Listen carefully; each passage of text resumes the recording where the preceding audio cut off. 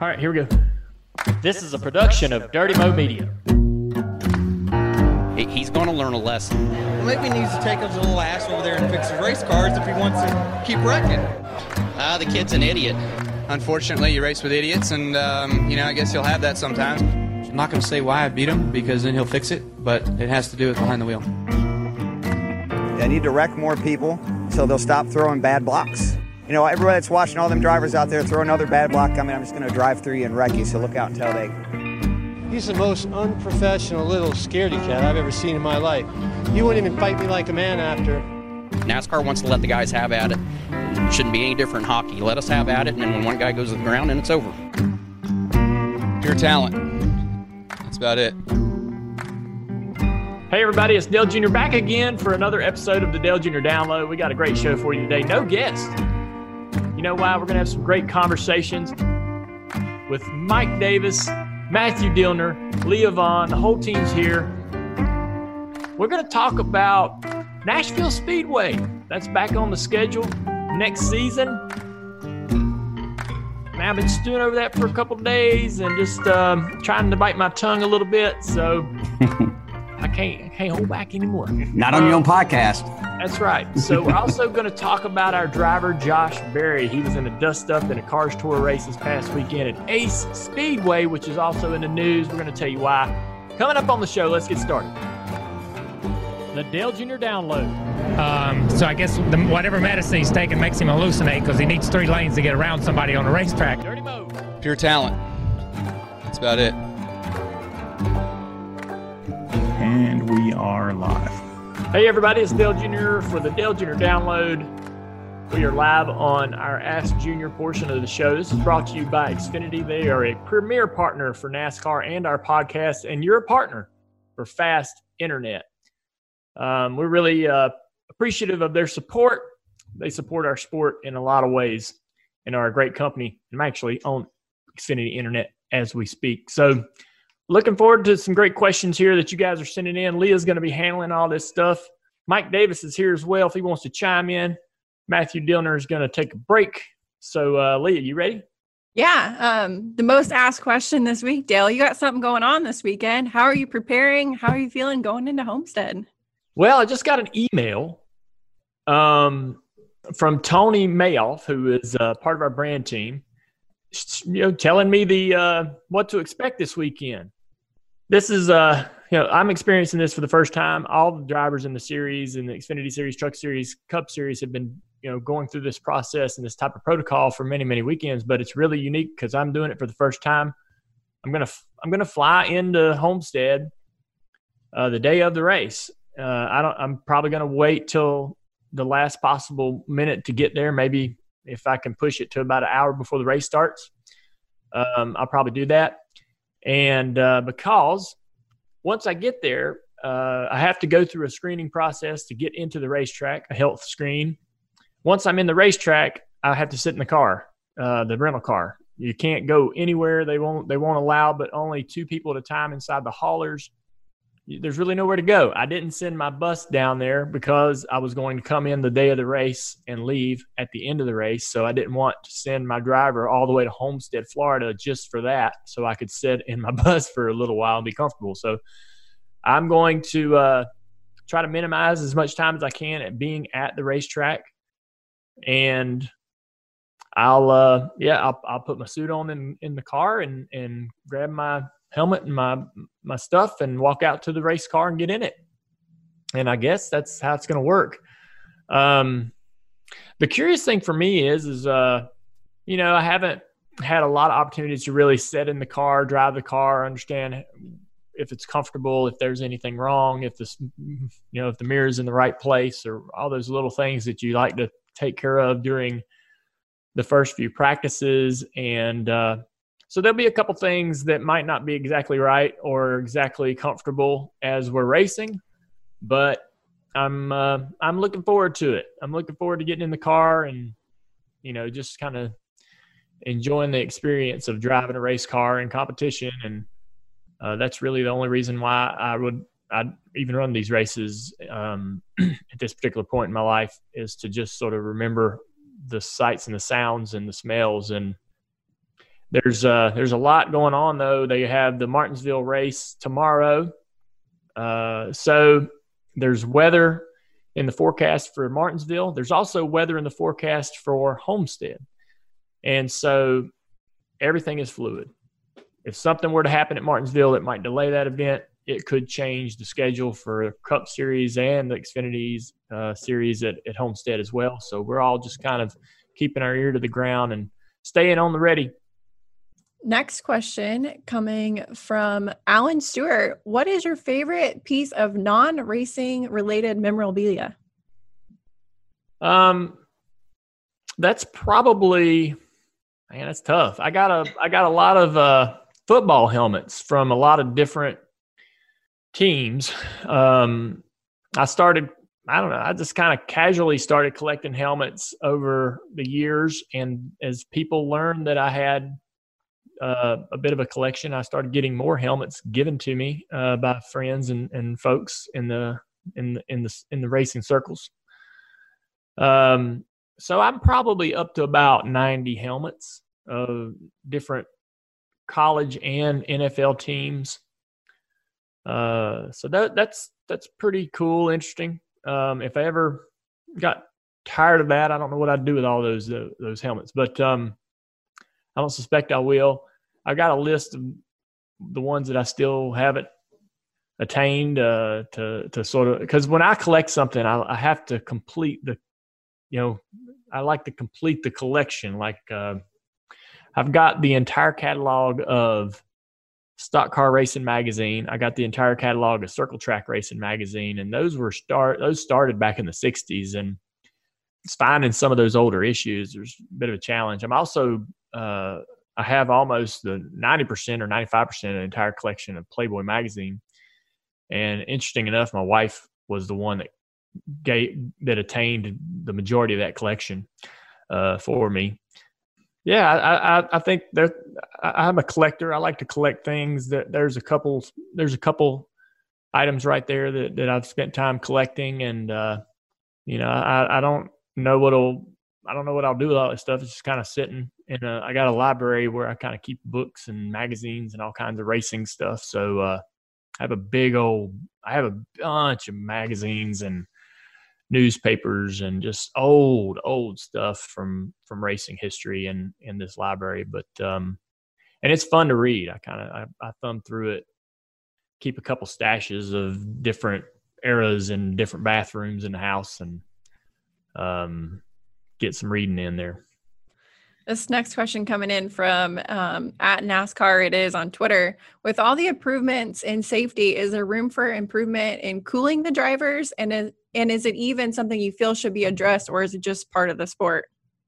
Well, we can always make things better, right? We can always make the sport safer. It's smart to try to, do everything you can to save drivers from injury or anything catastrophic, for sure. So, and we're always doing that. We're always working hard. The cooling side of it is, for the longest time, the culture was that you had to be tough and you had to put up with, you had to put up with it. It was just, this is the way it was, man. And even as recent as the last couple of years, the race teams and the crew chiefs, there's a certain amount of amps that the alternator will put out, and the crew chief wants some of those amps to be able to run certain things on the car.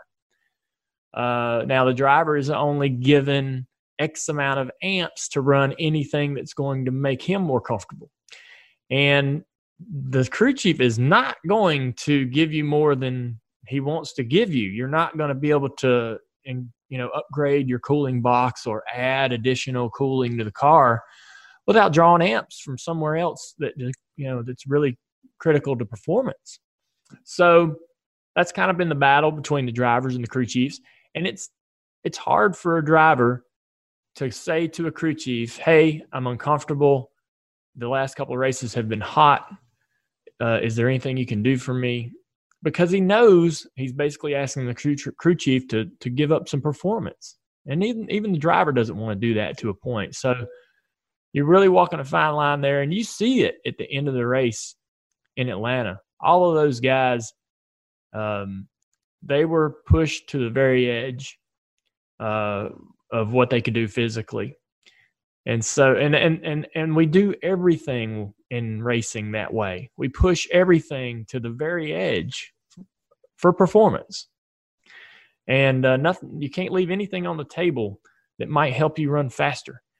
And so, while, if they open up a NACADUC in the window, that's going to create aero issues for the car and change the way the air works on it. It's not as easy as just like, hey man, just funnel air into the car through NACADUCs and so forth. That could slow you down. That could affect how the air works around the rest of the race car and how the crew chief wants that air to move away or off the car.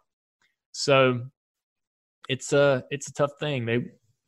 The more they work to try to get the car to be streamlined and have the air work around the car the way they want it to, it really makes the air inside the car stagnant. There's not a ton of clean air coming in, and there's not a lot of air moving in the car. And that just, all that air and that what's inside the car, the cockpit of the car, just continues to cook and to warm. I mean,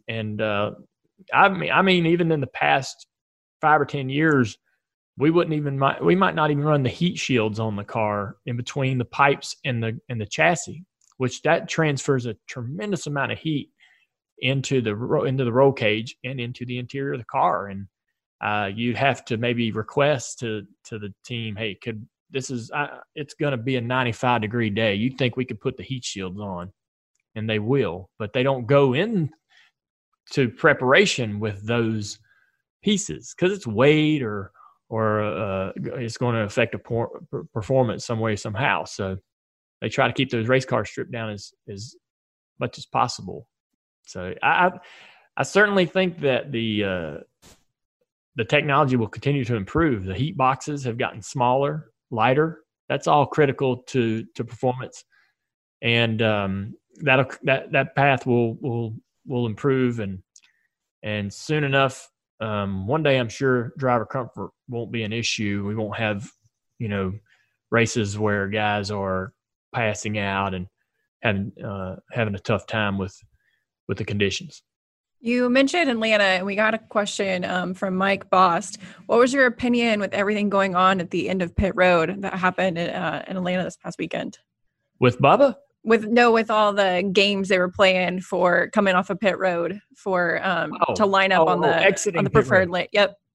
That's kind of something that's been going on for a long time. Until the drivers are given a cone rule or until teams are allowed to have lane choice beyond the front row and the starter, the controller of the restart, guys are going to have to decide, do I want to be on the inside? Do I want to be on the outside? And then they're going to have to count and look around at the cars around them on pit road and decide, do I need to be in front of this guy to restart in the proper lane? To me, as a driver, it's a pain in the butt. It's not a lot of fun having to play those games. They don't want to play those games. Drivers, really, be honest with you, they only want to race, run around the track, run the fastest lap, take the lead, win the race. That's all we really care about. We don't want to do fuel mileage. Thankfully, we don't have to. Thankfully, there's an engineer to do that. We don't want to have to really try to set the car up ourselves. Luckily, we got crew chiefs and engineers. We like to participate in that, but I mean, we don't want to do things outside of that sort of central focus of just being quick and being fast and having raw speed and great ability. So these, playing games or doing anything that's sort of gimmicky. I remember when fuel mileage was becoming even more and more critical, so much so that when we would start the car, gentlemen, start your engines, crank the car. Okay, turn it off because we need to save fuel. Wait till the pace car moves off pit road to fire it back up. Okay, now the pace laps are happening and we're going to have a green flag, but cycle the car so we can save fuel. The race hasn't even started yet, and I'm saving fuel. We got another 400 miles to go. What in the world? That to me was one of the most frustrating things that I did inside a race car, and playing games off the end of pit road to try to put myself in that right position to do restarting the right lane it goes in that same box for me. I'm not a fan of it, but you have to do it. I mean, if you want to be competitive, have the best opportunity to have the best restart, make the most positions on that restart, you have to do it. You hated that cycling and everything, but it was the best time to be on your radio channel. Golly. It was fantastic. I tell them now when they're like, hey, can you save some fuel? I'm like, nope. No, sir. Radio's breaking up here. Can't follow you there, crew chief. I ain't doing that anymore. That's not in the strategy this weekend, huh? Yeah, hopefully not. All right. A lot of people are asking, we're all kind of in different scenes and what we've been. Mike's obviously in the studio, and people want to know what's the new piece of sheet metal behind you, Mike? Oh, yeah. You know what? I just learned about this as I sat down. I think Matthew said is a Hut Strickland. Bobby Hillen. Bobby Hillen. Oh, yeah. Bobby Hillen sheet metal. I don't know where it came from. Every time you come into this studio, there's something new here. And that is a fact. I mean, there's just new things that pile up that people send stuff to Dale. They end up in the studio now. So I don't know where did this come from? Anybody know? Matthew? I think Dale might. Dale doesn't know. He clearly doesn't know. No, he doesn't know. Isn't it great when sheet metal We don't know. Hey, if you send it to us though, and you're on this, thank you. Appreciate it. It looks great. Means a lot. It is good to be back in the studio though. I can't wait for Dale to be back in here. Super jealous. Where's Dale? I'm not in town. He's in the white room. Yes. Everything. Well, I've got Dale's race car out my window. That's the first thing I saw when I came in this morning. I was like, oh, nice. Hey, that has Dale's name above the window. That's cool. I saw it as well a couple days ago. I'm pretty excited. Yeah. All right, guys. That's it for today. Hey, everybody. I appreciate y'all tuning in to the Ask Junior portion of the show. Brought to you by Xfinity. They are the premier partner of NASCAR and this podcast, and they're your partner with Fast Internet. So thanks for tuning in. Thanks for the questions. Great questions. Appreciate you guys supporting our show. Hope you'll listen to the rest of the podcast. You got to be fast in our sport, and Xfinity knows a thing or two about that. With Xfinity, get blazing fast Wi-Fi without any pit stops. Xfinity X5 delivers the speed, coverage, security, and control you need to stay connected to NASCAR and Dirty Mo Media all season long. This is beyond Wi-Fi. This is X5. Keep your questions rolling in to @Xfinity Racing and @Dirty Mo Media on Twitter using hashtag AskJunior for a chance to have your questions answered by Dale Jr. himself. We're proud to partner with Xfinity, keeping us connected to the sport all season long. Shout out to Xfinity, premier partner of NASCAR. All right, guys. So, open segment, man. There's a lot of things I kind of wanted to talk about, and everybody join in. Let's start right at the top. Ace Speedway. Ace Speedway. It's a racetrack in North Carolina, and it's in the news because it has been defying the orders of Governor Cooper to limit their spectators to 25. I believe it's 25 spectators per event. They've had a couple of races now, 3 or maybe even more, where they've had around a guesstimation of 4,000 spectators at each event. They have tried to pose as a peaceful protest to circumvent the rules. They've had quite a back and forth between between Governor Cooper and the sheriff. There's other local officials that are either in support of Ace. It's been a really interesting and polarizing sort of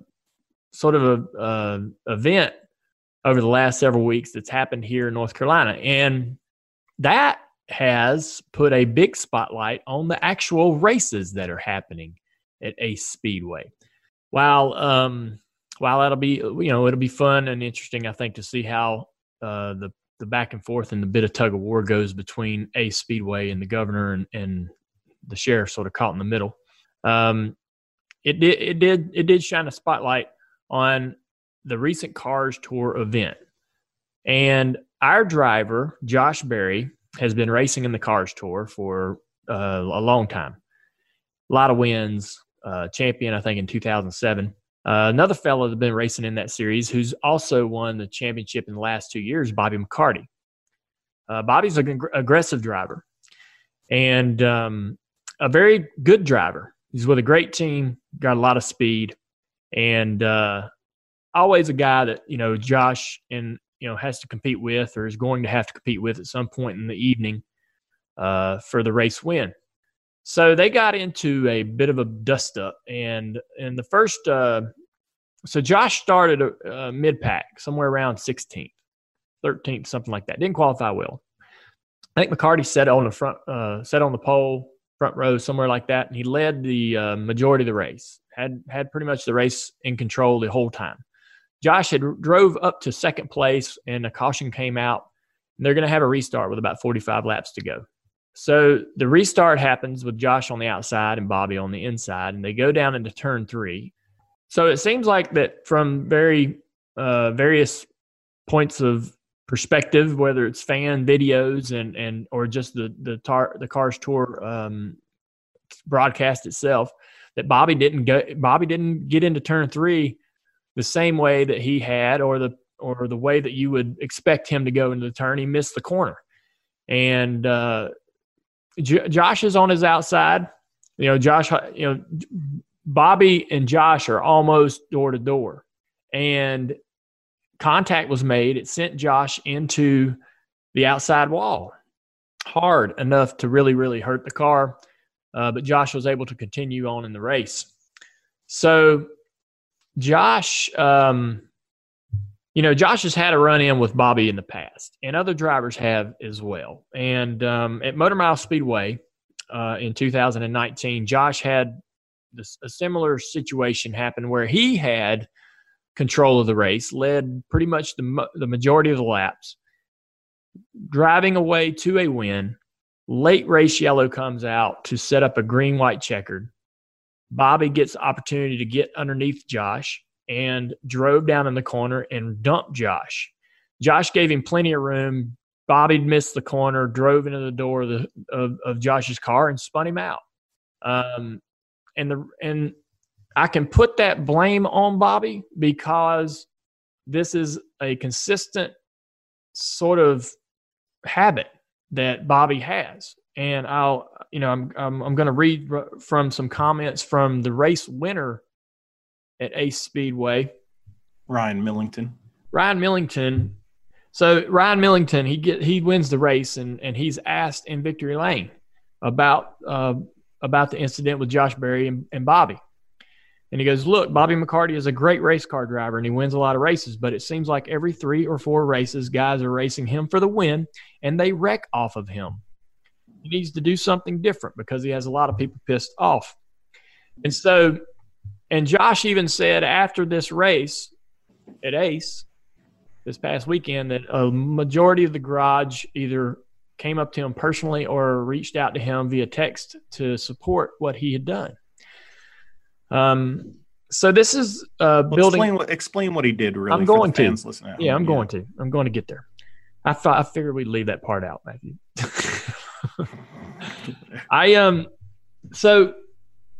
So this is all sort of been boiling over and building up, right? It's not just Josh getting dumped at Motor Mile last year. It's other events and other things going on that sort of put this cloud or this perception of Bobby being a bit dirty, too aggressive. Then, they had the accident in the middle part of the race where it looks like Bobby didn't do a good job of trying to get down in the corner the right way. Ended up driving in there and driving up and running Josh into the fence. So Josh is 5 laps down. Bobby is winning the race, coming up on about 5 laps to go. Bobby's going to win. Millington is fading, and even said in his post race that he had settled for second. Josh is making it real hard for Bobby to get around him, almost daring him to dump him again, daring him to run over Josh's car again. So Bobby finally goes to the outside, or goes to the inside of Josh into turn 3. Josh maneuvers around behind Bobby's car, stands in the gas, spins Bobby down the front straightaway into the inside wall. Millington goes on to win the race. Bobby gets out of his car, declines interview. I think he did give some post-race comments to a few people afterwards, but initially to the broadcast, he declined interview. And Josh was parked by the officials. So Josh intentionally went out there and wrecked Bobby at the end of that race. And, that I was my initial reaction, I was texting back and forth with LW, who is me and LW. This is our baby, this late model program. LW Miller. Yep. LW Miller is my sister's husband, and we're sort of brothers in arms when it comes to this late model stock program. We're partners, and he's been a big part of it for many, many years. And so I'm texting him, and I said, I think I just started seeing the glimpse of Josh's car out in front of the leaders, and I said, Josh is the next car to get lapped. And then LW said, Josh won't do anything. And I was like, man, you don't think? Because I really felt like enough was enough at that point. I had enough, and I was hoping that Josh would send a message. And what is that message? What did I hope Josh would do? I didn't even know that in my own mind. But you want Josh to stand up to anything like that, and you have to when on the racetrack. If you let guys push you around over and over and over, and if it's particularly the same person, they're going to continue that every time they get around you, and they're going to take advantage of that kindness or whatever you want, however you want. They're going to take advantage of that part of your personality. And it's one thing if Josh is just going out there and dumping people for no reason at all. Now that's not okay. But what Josh is doing in this situation, in my mind, was putting his foot down. And Josh even admitted it. And I told Josh after the race, I said, you hate that it has to come to that. You don't want to be that guy. You don't want to have to do that to anybody. But sometimes you don't have a choice. Sometimes you're put in the position of, I'm just going to keep allowing Bobby McCarty to run over me, to force me offline into the fence, to take advantage of me every time we're around each other. It's already, in my opinion, cost Josh the last 2 championships, the spin and the wreck at Motor Mile. That right there, Josh would have won the championship easily had Bobby not been so aggressive at certain points in the season, because I feel like that Bobby knew that was probably the only way he was going to beat Josh. He didn't have the speed that the 88 car had. And at this point, I don't know that he still has it. So you're saying it cost Josh championships. Did Bobby win them? Yes. Did Bobby won the champion? Okay. Now I'm getting a better understanding of kind of the feud here, the boiling up. Got it. Absolutely. So, I didn't want to bring Josh on here on the show. It's going to be one-sided enough with just me talking about it as the owner of Josh's car. I didn't want to bring Josh on the show and continue to gang up on Bobby. But I have an opinion, and I have a podcast, and I'm going to share that opinion. If anything, it would be fair to have them both on the show to be able to give Bobby the opportunity to speak his opinion. And I think, Matthew, you've read a lot of the comments that Bobby has had since the post race, and you can probably share maybe where he's coming from after all this has happened. Yeah, I was actually very surprised. Yesterday, Speed51.com had both Bobby and then later on Josh on their program, Morning Bull Ring. And, I expected Bobby to have a little vigor and have a little salt to his quotes, especially after hearing Josh, admit too that it was on purpose. And he didn't. He handled it pretty classy. I have to give Bobby that. And, saying that he feels it's over. Well, what did he say? Josh does. That he thinks it's over and that Josh did what he had to do, and that he's not going to further anything. So, and, McCarty's guys, he's a little rough on the racetrack. We've all seen it in the past few years, but off the racetrack, he is a very admirable human being, it seems, and carries himself well, as does Josh. I mean, this is, like you said, this is so out of Josh Berry's character. Yeah. And that's why I was so surprised that he got suspended for it, because, this is so out of character for both guys. I don't see either of those guys continuing this in a fashion of we see at Bowman Gray, or we see other stuff where people are junking each other's stuff. There was words, everybody gets emotional, but you're talking about Bobby McCarty, who's a rough race car driver, but very, very respectful, who I don't see him doing anything out of character more than he's done, which is race people, maybe arguably a little too rough, but he's not a guy that goes out there and just usually dumps people. And Josh Berry, let's just be honest. I'm going to be honest, and I'm sorry, Josh, but I think Josh Berry's been a pushover most of his career. I think he's a great race car driver that gets pushed around too much and doesn't do anything about it. And when I saw that at Ace in that Cars race, that he kind of pushed back, yeah, I was proud of him as a friend and somebody who's close here with Junior Motorsports. And I didn't think, and I want your take on this. Obviously, as a car owner, I know, it hurts to have your car suspended, but, from me, it's like, what are they doing, man? They could have sold tickets, and you're not talking about two hotheads. Why the hell suspend the guy? And talk about that. Well, that's such a great point, Matthew. The suspension. So Josh is suspended for a race. He has to, he has to miss this weekend's event at Hickory, a track that he runs really, really well at.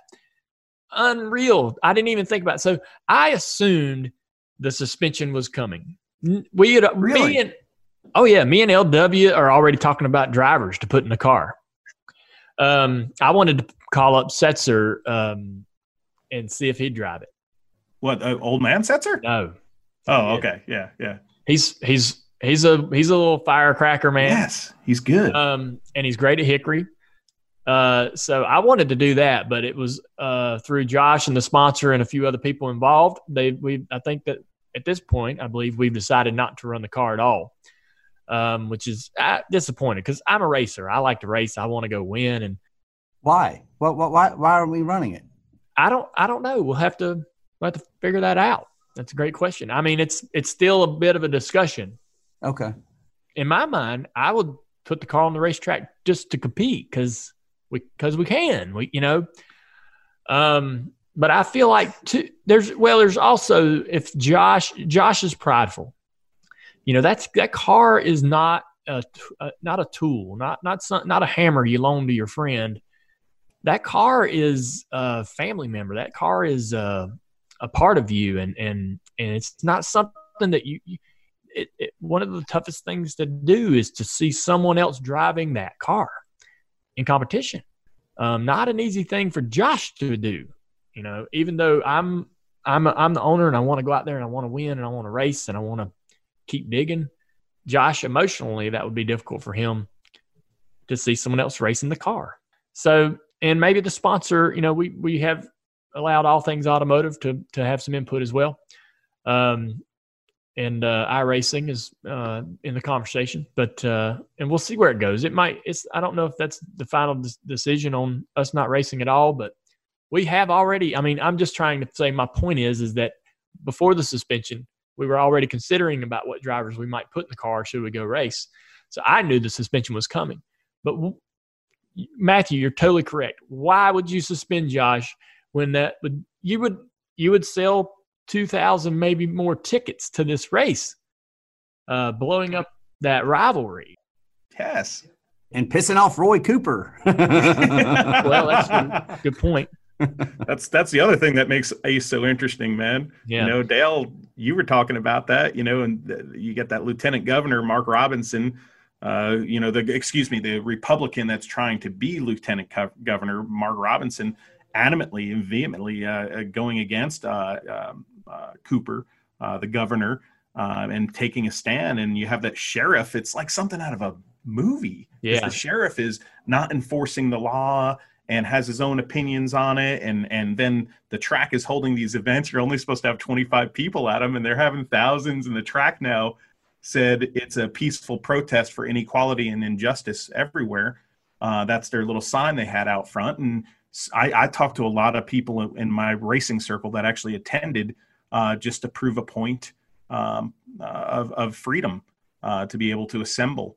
And it's just such an interesting time in our history. Mike, I'd love to know, Mike and Dale, your takes on that, but obviously it gets so political, but it's an interesting thing. Well, before that, I got questions. All right. So first of all, Dale, Matthew said that Josh has been a pushover. Do you agree with that? Yeah. Yeah. Okay. And you did not think that he would retaliate when it happened. And is it because that he has been pushed around for the bulk of his career?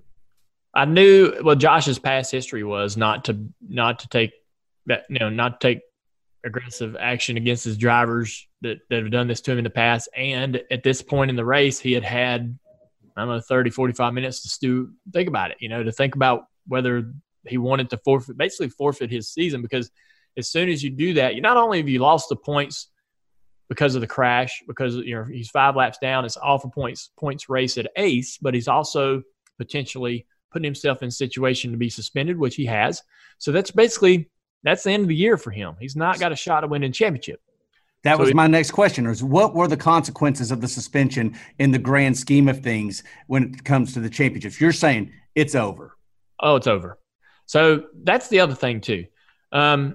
Josh Berry gets interviewed after the race, and they said, they said, "This is this over? Do you feel like things are good between you and Bobby beyond this point?" And he said, "No." He said that spin on the front straightaway was for tonight. I still owe him for last year. Ooh. And so in Josh's mind, it's not over. And I don't really know if I believe Bobby. If Bobby truly was conveying, Matthew, that he thinks it's over and that he doesn't plan on retaliating, I'm not sure that I believe that, because I just know I've watched these Cars Tour races for long enough and watched Bobby race and know that he can't help himself when he gets into those situations on those critical restarts. And I just I'll believe it when I see it. And I want him to prove me wrong. I really do. And I do not dislike Bobby's style. All right. Cause you got to have guys that are aggressive. It ain't gonna be any fun to watch if you don't have guys out there willing to lean on each other, but it keeps happening to my car. So that's the only problem I have with it. Anyways, Dale, if you would, all right, it seemed to me in the interview that Josh gave after the race that he already knew that he was going to be suspended. I don't know if he was told that. I don't know if he assumed it. My question, though, with the consequences being the championship, you wanted him to retaliate and stand up for himself. Yeah. If you would have known that he was going to be suspended and risk the championship, do you still feel that way? Would you have still felt that way? Yeah. I feel like that last year we got wrecked at Motor Mile. I know that it is a fair point to argue that we didn't get wrecked, or that you could watch that wreck at Motor Mile. You could watch that clip and you could defend either side. I got my opinion, and it is that we got dumped at Motor Mile. We got used up. We had control of the race, and he took that race away from Josh and didn't even give us the opportunity to run second or third. We ended up turned around. So we had to spend the rest of the year swallowing our pride because we still had a shot at the championship. We had to spend the rest of the year trying to win, keep our nose clean. We couldn't handle Bobby. We couldn't deal with Bobby. We couldn't go dump Bobby. We had to keep focusing on the title. And that's not fun. That's not fun when you have to, you got done wrong and you got to ignore it. And because there's a prize that you have to focus on, or something else that's bigger, right? That's okay. We didn't win the championship. Bobby won the championship, and we'll try again this year. Well, here we are, early in the season, dumped and spun around by Bobby, lost a lot of points. We're going to do what we did last year again. We're going to swallow our pride and march on down the road to try to win a championship without taking care of this problem. And so you get pushed into a situation where you have to say, okay, championship is just not important to me right now. Trying not to get wrecked by Bobby every 5 races or every 10 races. It's kind of like a bully, like in school. Like I got bullied as a kid, Mike. It is becoming that if you continue to allow it. I don't think proud is the right word, because what Josh did he intentionally crashed that guy and took that win, took him out of the opportunity to win that race. And that's nothing for me to be proud of. I hate that Josh had to do it, but it had to be done. It's hard to articulate why that needed to happen, but it did. That's interesting. What would you say? What would either of you guys say to someone who would make the argument that you can take care of that situation without jeopardizing your championship? In other words, off the track, a lot of drivers are, left in the position of having to stick up for themselves, but they don't do it with the car and they don't do it during a race. They do it in the garage or whatever. What's your response to that? Could that have been an option? Yeah, I mean, that's one thing that I don't know. I don't know the culture between the two teams, whether Bobby is the kind of guy that you could sit down with and have that kind of a conversation and really get some serious, have a serious effect on how he drives. So I don't know. I mean, you would try that, and that's typically what guys are trying to do at the Cup level and Xfinity level is have conversations to sort of, you can't, tearing cars up on national television and ruining your shot at a reasonable finish is a big deal at that level. But at the short track ranks, it typically does, those conversations typically don't happen. They've had a few in the past, though. After Martinsville, Josh called Bobby and spoke about how, the few times he got into him, he just bounced off the curb. And they've had some talk before. Yeah. Oh, is that right? Okay. Yeah. Okay. And Josh has said that and Bobby has said that, because they've both been cordial about it through some, incidents between them. Yeah. And it just seemed like it hit the breaking point. Well, yeah, that would explain it then. If Josh has gone down and tried that option and, multiple times and it's not getting him anywhere, then you have to raise the stakes a little bit. How old is Bobby? Is Bobby an old man? Is he a kid? I mean, like what? He's young. He's young? Yeah, Okay. He's probably around Josh's age, if I had to guess. What do you think, Dale? Yeah, I don't know his actual age, but yeah. He might be a little older than Josh, but they're not. Yeah, they're not old men like us. Okay. Well, Josh has to sit out a week, and I can't wait to see what happens the next time they get on the racetrack together. I don't think it's over with. And what are you going to tell Josh? You don't think it's over with? Are you going to give him advice on this from the owner standpoint? Or are you staying out of it? I only give him advice in the post-race. Once he's messed up. Yeah, I mean, I don't want to be the one to influence him into doing something he doesn't want to do. Sure. I'm not going to give him any direct orders. And that ain't – Josh is a grown man and make his own decisions, and he needs to make them, and he needs to know that I support him. And every time that he's done anything on the racetrack or in a post-race interview, whether it's good or bad, I'll get on the phone. I've always gotten on the phone with him and shared my opinion. And sometimes we agree, sometimes maybe we don't agree. But I'm always going to be in his corner. He's a good racer. He's a good, clean racer. He doesn't use people up too bad. I could see that pretty clearly if he was doing that, but he's not. And, I feel pretty confident in if he's got amazing speed and such a driven attitude. And I love to see him go to the racetrack and compete because I know we're always going to have a shot at winning and we're always going to be in the mix. And it makes it so much fun as an owner. But I'm looking forward to him getting back on the track and just seeing how this all plays out with McCarty the rest of the season because Josh doesn't have a championship to run for now.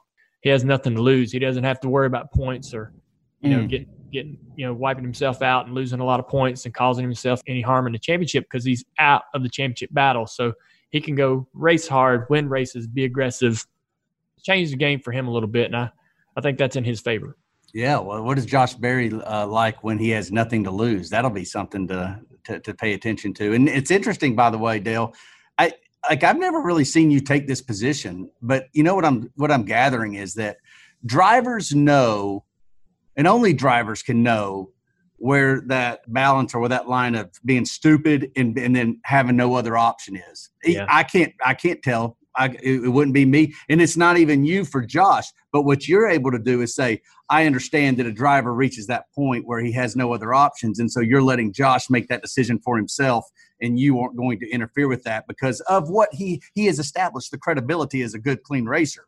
If he hadn't, you've jumped in a lot of times like this year with Noah Gragson when he turned mired and things like that. Noah hadn't necessarily earned all that cred as that driver yet. He's too young and everything. So, but Josh has done it. So this is interesting. It's a dynamic between a driver and his competition on when it's time to kiss the championship goodbye and handle your business. Yeah. Sometimes you just need to handle your business. All right, man, let's move on to Nashville Superspeedway, Nashville Speedway, whatever it's called. You about to handle some business now. Well, there's a difference. Well, all right. Nashville has two racetracks, and one is the Nashville Fairgrounds, which is a half-mile speedway, which has been around for decades, an incredible, fun racetrack, similar to Bristol, wore-out asphalt, has had a lot of historical events there, still continuing to race there in super late models and so forth. Maybe most famous for being a track where Darrell Waltrip learned his craft. Marty Robbins, just a lot of names came out of there. I drove there myself. My dad raced there. I have been a big fan of that track and us racing at that track for a long time. And as our sport was growing nationally and new tracks were being built, we moved away from the short tracks. We had a lot of short tracks on the schedule at one point in the 80s and 90s, and more of those dropped away. And the mile and a half were getting built, and more of those were showing up on the schedule. And now we're sort of starting to see maybe we need to move back in the other direction. Maybe we need to get a better ratio of various types of racetracks in our schedule, and we have maybe a bit of an overload of the mile and a half cookie cutter track. So that's kind of where we're at. So I've been a big fan of us looking at Nashville Fairgrounds as a track to add to our schedule. There's a lot of problems with trying to make that happen, particularly with the facility itself, the fairgrounds, which is owned by the city, and the residents in the area wanting to put up with that noise, the local government wanting to see the right person involved in bringing NASCAR back to Nashville Fairgrounds. How that money is going to be spent, where that money is coming from. There are some almost impossible hurdles to get us back to the fairgrounds. I understand that. I know it's not just as easy as us signing a deal and showing up. A lot of upgrades have to happen to that racetrack. Like I said, the property's going through this huge renovation. They're trying to bring in a soccer team, and that whole complex is going to change. And the speedway itself is trying to coexist in that plan. It's trying not to be dismantled or wiped off the property. And there's been a lot of pushback from fans of racing in that area, and the local government and so forth. There's just been a lot of tug of war that's been going on. So I say that so you understand that us physically going to the fairgrounds is going to be a hard thing to put together. With that said, Marcus Smith has been doing a lot of hard work trying to position himself as somebody who could come in and renovate the racetrack and get it ready, do what needs to be done to bring NASCAR back to the fairgrounds. He's made a lot of hard effort, and we ended up going to Nashville over the last year with our banquet. We moved the NASCAR banquet from Vegas to Nashville, and it was a great fit. It's a fun town. We have some great history in that town, and so it was a good fit. When we would go to, Vegas, obviously we race in Vegas, but when we would go out to Vegas, the banquet was a lot of fun. You had the casinos, and we had a great run out there. But you have to move things around. You have to change things around every once in a while, and it was time to maybe do this in a different part of the country and add a little new energy to the banquet. We're trying to celebrate our champion. So we went to Nashville, and it worked. That, to me, was going to really be a positive and a plus toward us getting racing back in Nashville. If we're there with our banquet to celebrate our champion, I knew in my heart of hearts that this meant racing in Nashville was the next step, that it was going to happen. And I began to get nervous because I knew the hurdles that were going to be a big challenge for getting us to the fairgrounds. And I knew that Nashville Speedway, which is about an hour out of town, owned by Dover Speedway Corporation, is sitting there. And it hadn't been used since 2011. Now they've been some testing and so forth on that track. I've drove on it in last several years to test and so forth. So, I mean, the track is sitting there, and I thought to myself, oh, Lord, please, don't do this. Don't go to the Speedway as a sort of makeshift attempt to bring NASCAR to Nashville. I'm not a huge fan of that racetrack for a lot of reasons. Number one, it's not the fairgrounds, but it's concrete. It wasn't an exciting race for the most part. When they had races there, attendance wasn't all that great. It's not close to Nashville. It's an hour away. I've got people that live in Nashville telling me that they're not driving out there. How big is it lengthwise? It's a mile and it's 1.3 miles or something like that. I thought it was a tick under a mile, but maybe I'm wrong. So no, I think it's bigger than a mile. I'll look it up. It's bigger. It drives bigger than a mile. I'll tell you that. Yeah. So it feels like a speedway. It's a speedway for sure. It's a big D-shaped dog leg. I mean, it's no different than any other mile and a half that we put on it. And the fact that it's concrete, good Lord, they're going to PJ1 that thing to death. I'm just so frustrated because, you know, I want to be wrong. I want to be wrong here. I want this to work. I want it to be successful. I don't want bad things for NASCAR. I don't want this to fail. I just wanted something completely different. 1 1/3 mile. You're right, Dale. 1 1/3 mile. So I wanted something completely different than this. And I was afraid that this is what we were going to get. And so it's kind of like, you know what? It's kind of like you got that one toy that you really want for Christmas. You know, your friends are going to get it, your buddy next door. And you open the package and it's an off-brand. Yeah. It's not the toy that you wanted, and your buddy's got it and all your other friends got it, but you've got this off-brand that's not the thing, man. Right. I'm telling you, man, I know this is going to upset some of my friends in NASCAR that are working really hard to make this happen, and I know that this isn't – I appreciate that effort. I appreciate the work. I'm just have to be honest with my feelings about it, and that's how I feel. I don't know, man. Let's just say, I mean, so it was an announcement this week of the whole schedule for next year. That's what you're reacting to, is that they announced they're going back to Nashville, but it's Nashville Speedway. Yeah. I think that's obvious, but and it's a 4-year plan, I believe. Yeah. Oh, is it? I didn't hear 4 years, that. yeah. So we're going back to the concrete, you know, monstrosity that you have been loathing, and you had a suspicion. Is that accurate, Dale? That you were worried about it. What made you worried that this was going to happen? I just knew how hard it was going to be for us to go to the fairground, and knew how much work needed to be done to create that relationship with the local government and the project of the fairgrounds itself, the renovation project. I just knew that, and Marcus being involved. So Marcus owns a lot. I won't say half, but owns a lot of the racetracks in the series, and NASCAR owns other racetracks in the series, right? And so I guess I should have known this was what was going to happen, because Marcus was going to need more time. We weren't going to be able to get to Nashville Fairgrounds next year, maybe not even in 2022. So Marcus was going to need more time, you know, but this puts us at the concrete track for 4 years. So I don't know if that means now, if Nashville Fairgrounds ever happens, it's going to be 4 years from now. I mean, I just don't even know. It really puts Nashville Fairgrounds, to me, the opportunity of that really becoming reality. It puts it at an even lesser percent. And I'm frustrated with that, because there's people out there like Jim Utter and a couple other people that will say point blank, Fairgrounds is never happening. Never.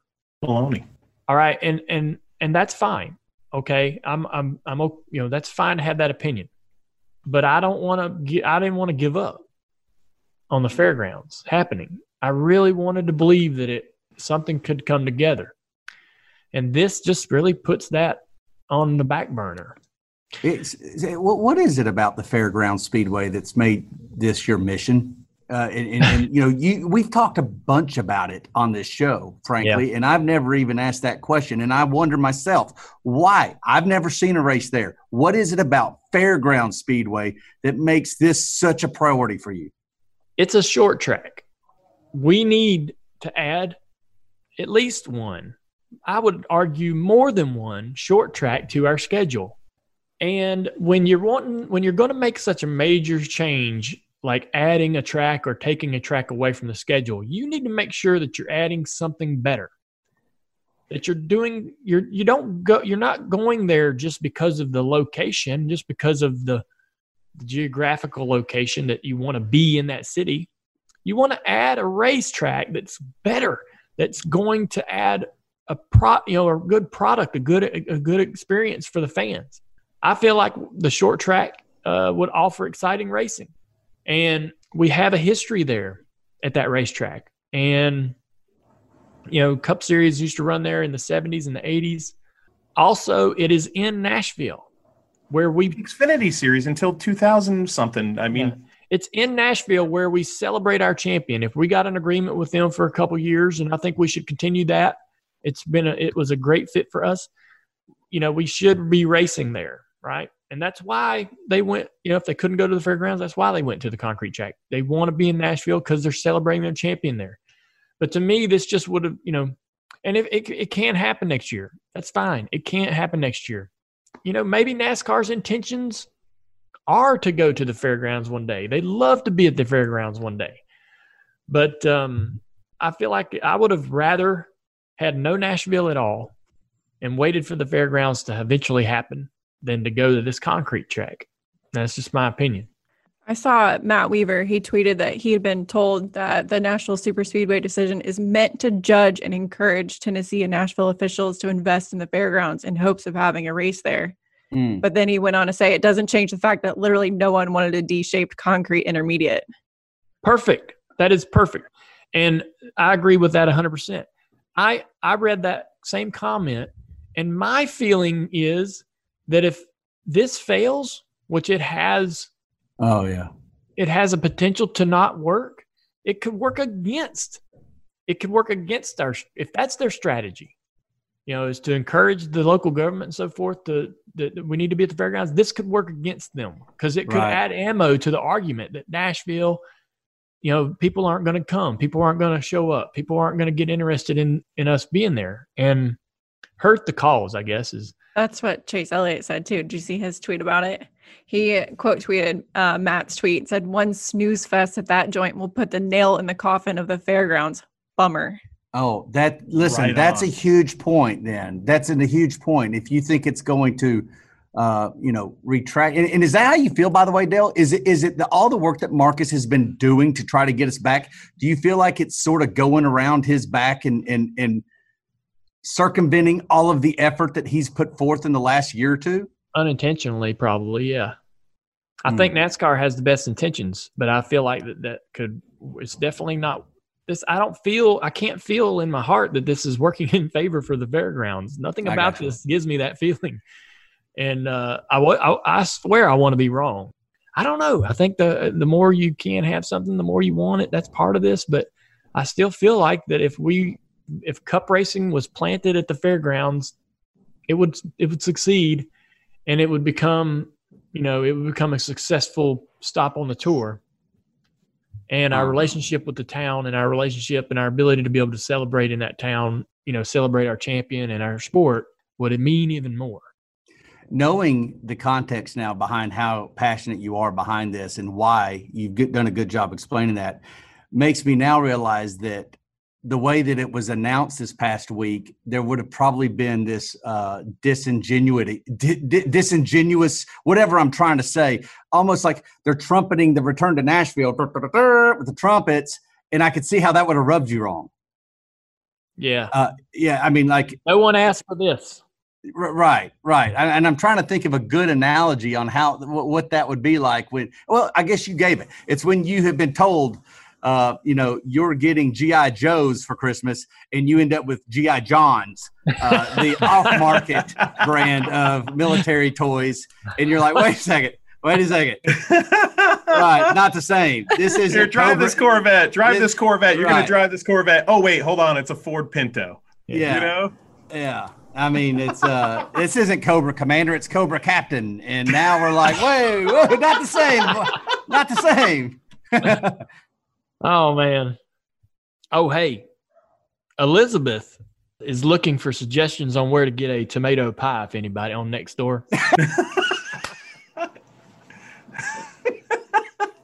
I didn't even know what a tomato pie is. A pie with tomatoes, I guess. Sounds like a very Southern thing. It's like a pizza. Wait, isn't that a pizza?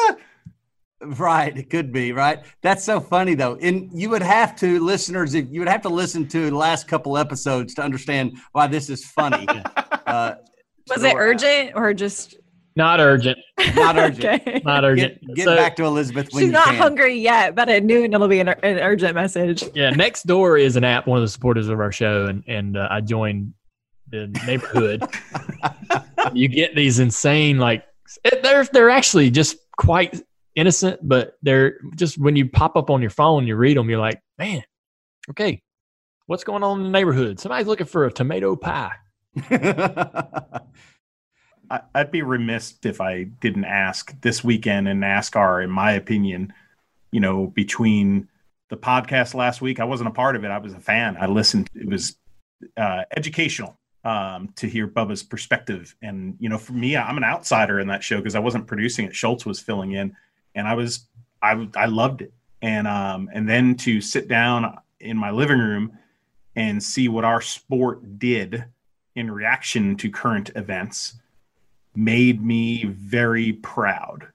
It would, to me, coming back on the show, it would be a tragedy if I didn't ask the two of you who were in that conversation with Bubba what your perspectives were when you watched that race and watched Steve Phelps's message and our sport's message to the world. Well, one thing that I was really happy about is the driver message was created by the drivers. 5 or 2, 3 years ago, if anything like that would have happened, it likely would have been from encouragement of the organization, the industry, NASCAR itself. So it wasn't? You guys came up with that? Jimmy Johnson and Bubba, they organized the video. They got together with the drivers and created a text chain to offer the opportunity for the drivers to be involved. And then we all would read the message in our own words, and we would send that to Jimmy.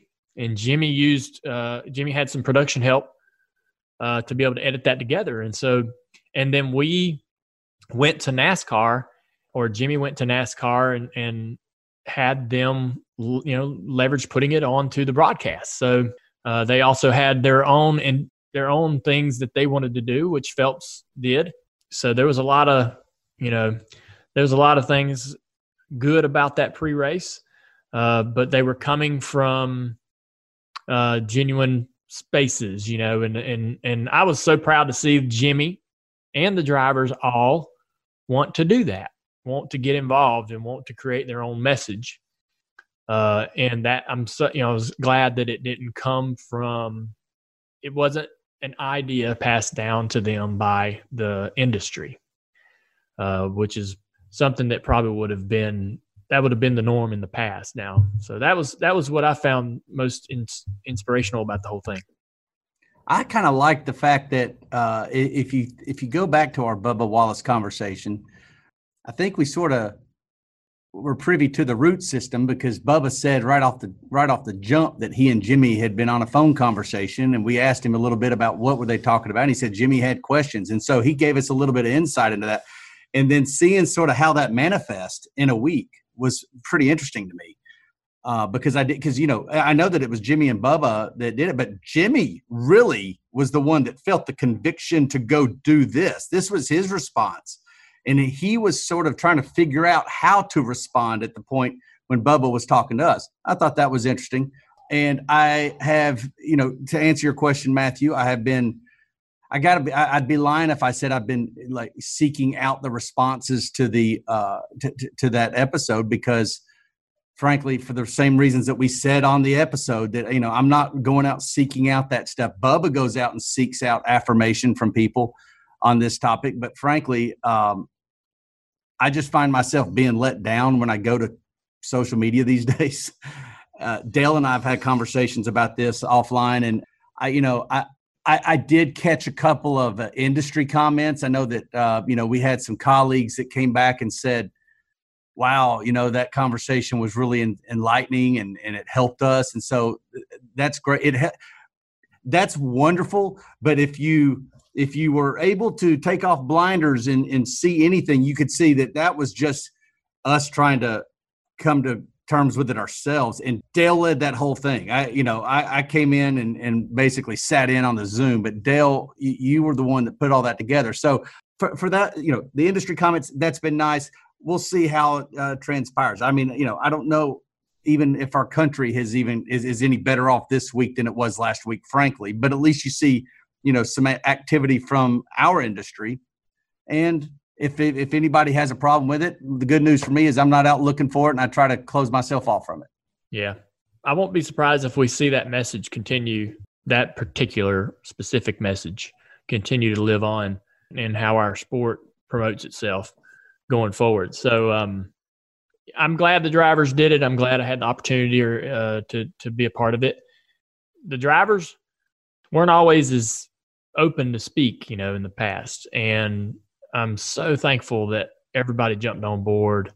And that's so good to see that progress and our guys understanding that they need to be a voice here. But what's interesting about that is Bubba calls them out about that. I mean, and I wouldn't even say he beat around the bush a little bit. He literally said, he called out people by name on our show.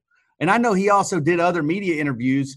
I didn't actually watch them, so maybe he did it in those as well. But I know on our show, he called people out by names. Hey, you're a big name in this sport. You carry a lot of influence. You should be doing more about this topic and not even apologizing for it.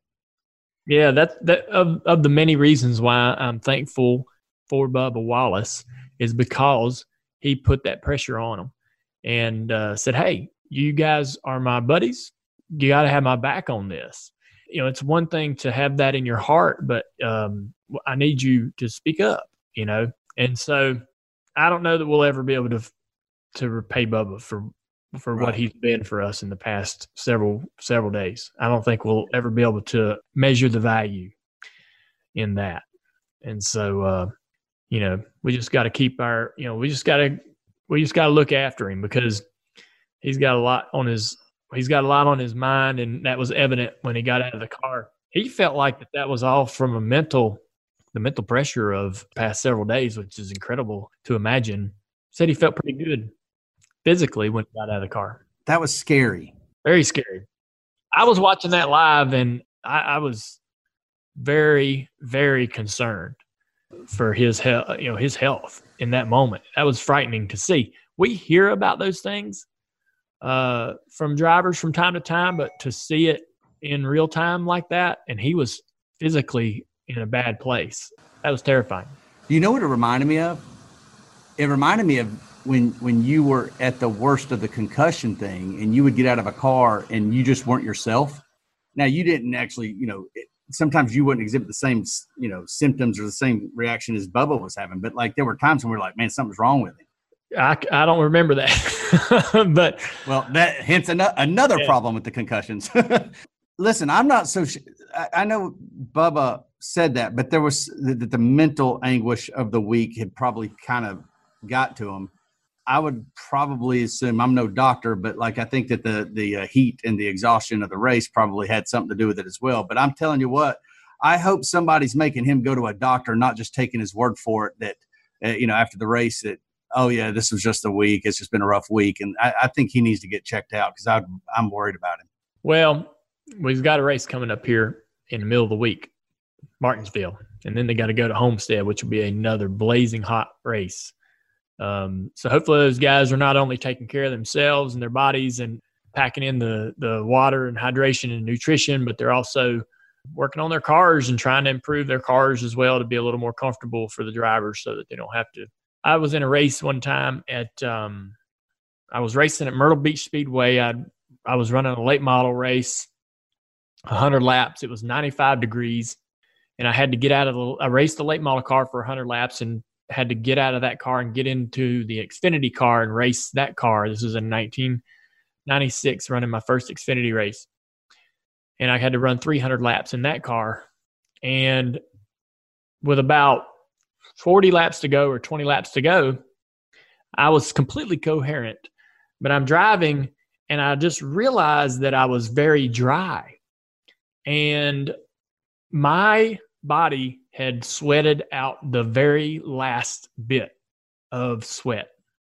And it was a weird feeling, like I had become, like when you get out of the pool and you're wet and you dry off, that transition of going from being soaking wet to dry. Well, we're in the car and I'm completely sweaty, and I just noticed like I am dry. Like my hands are dry, face is dry.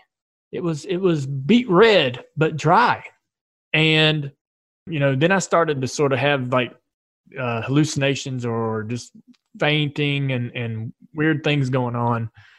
And that's as close as I've ever come to anything like that. I've seen Denny Hamlin have some issues with that, especially as well after races at Pocono one year. We saw Denny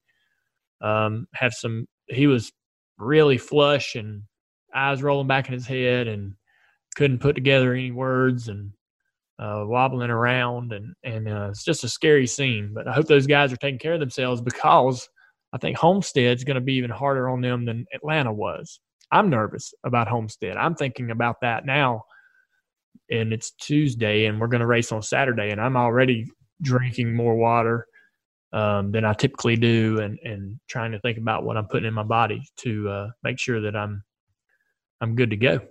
RVing is one of the best methods of travel to see the country.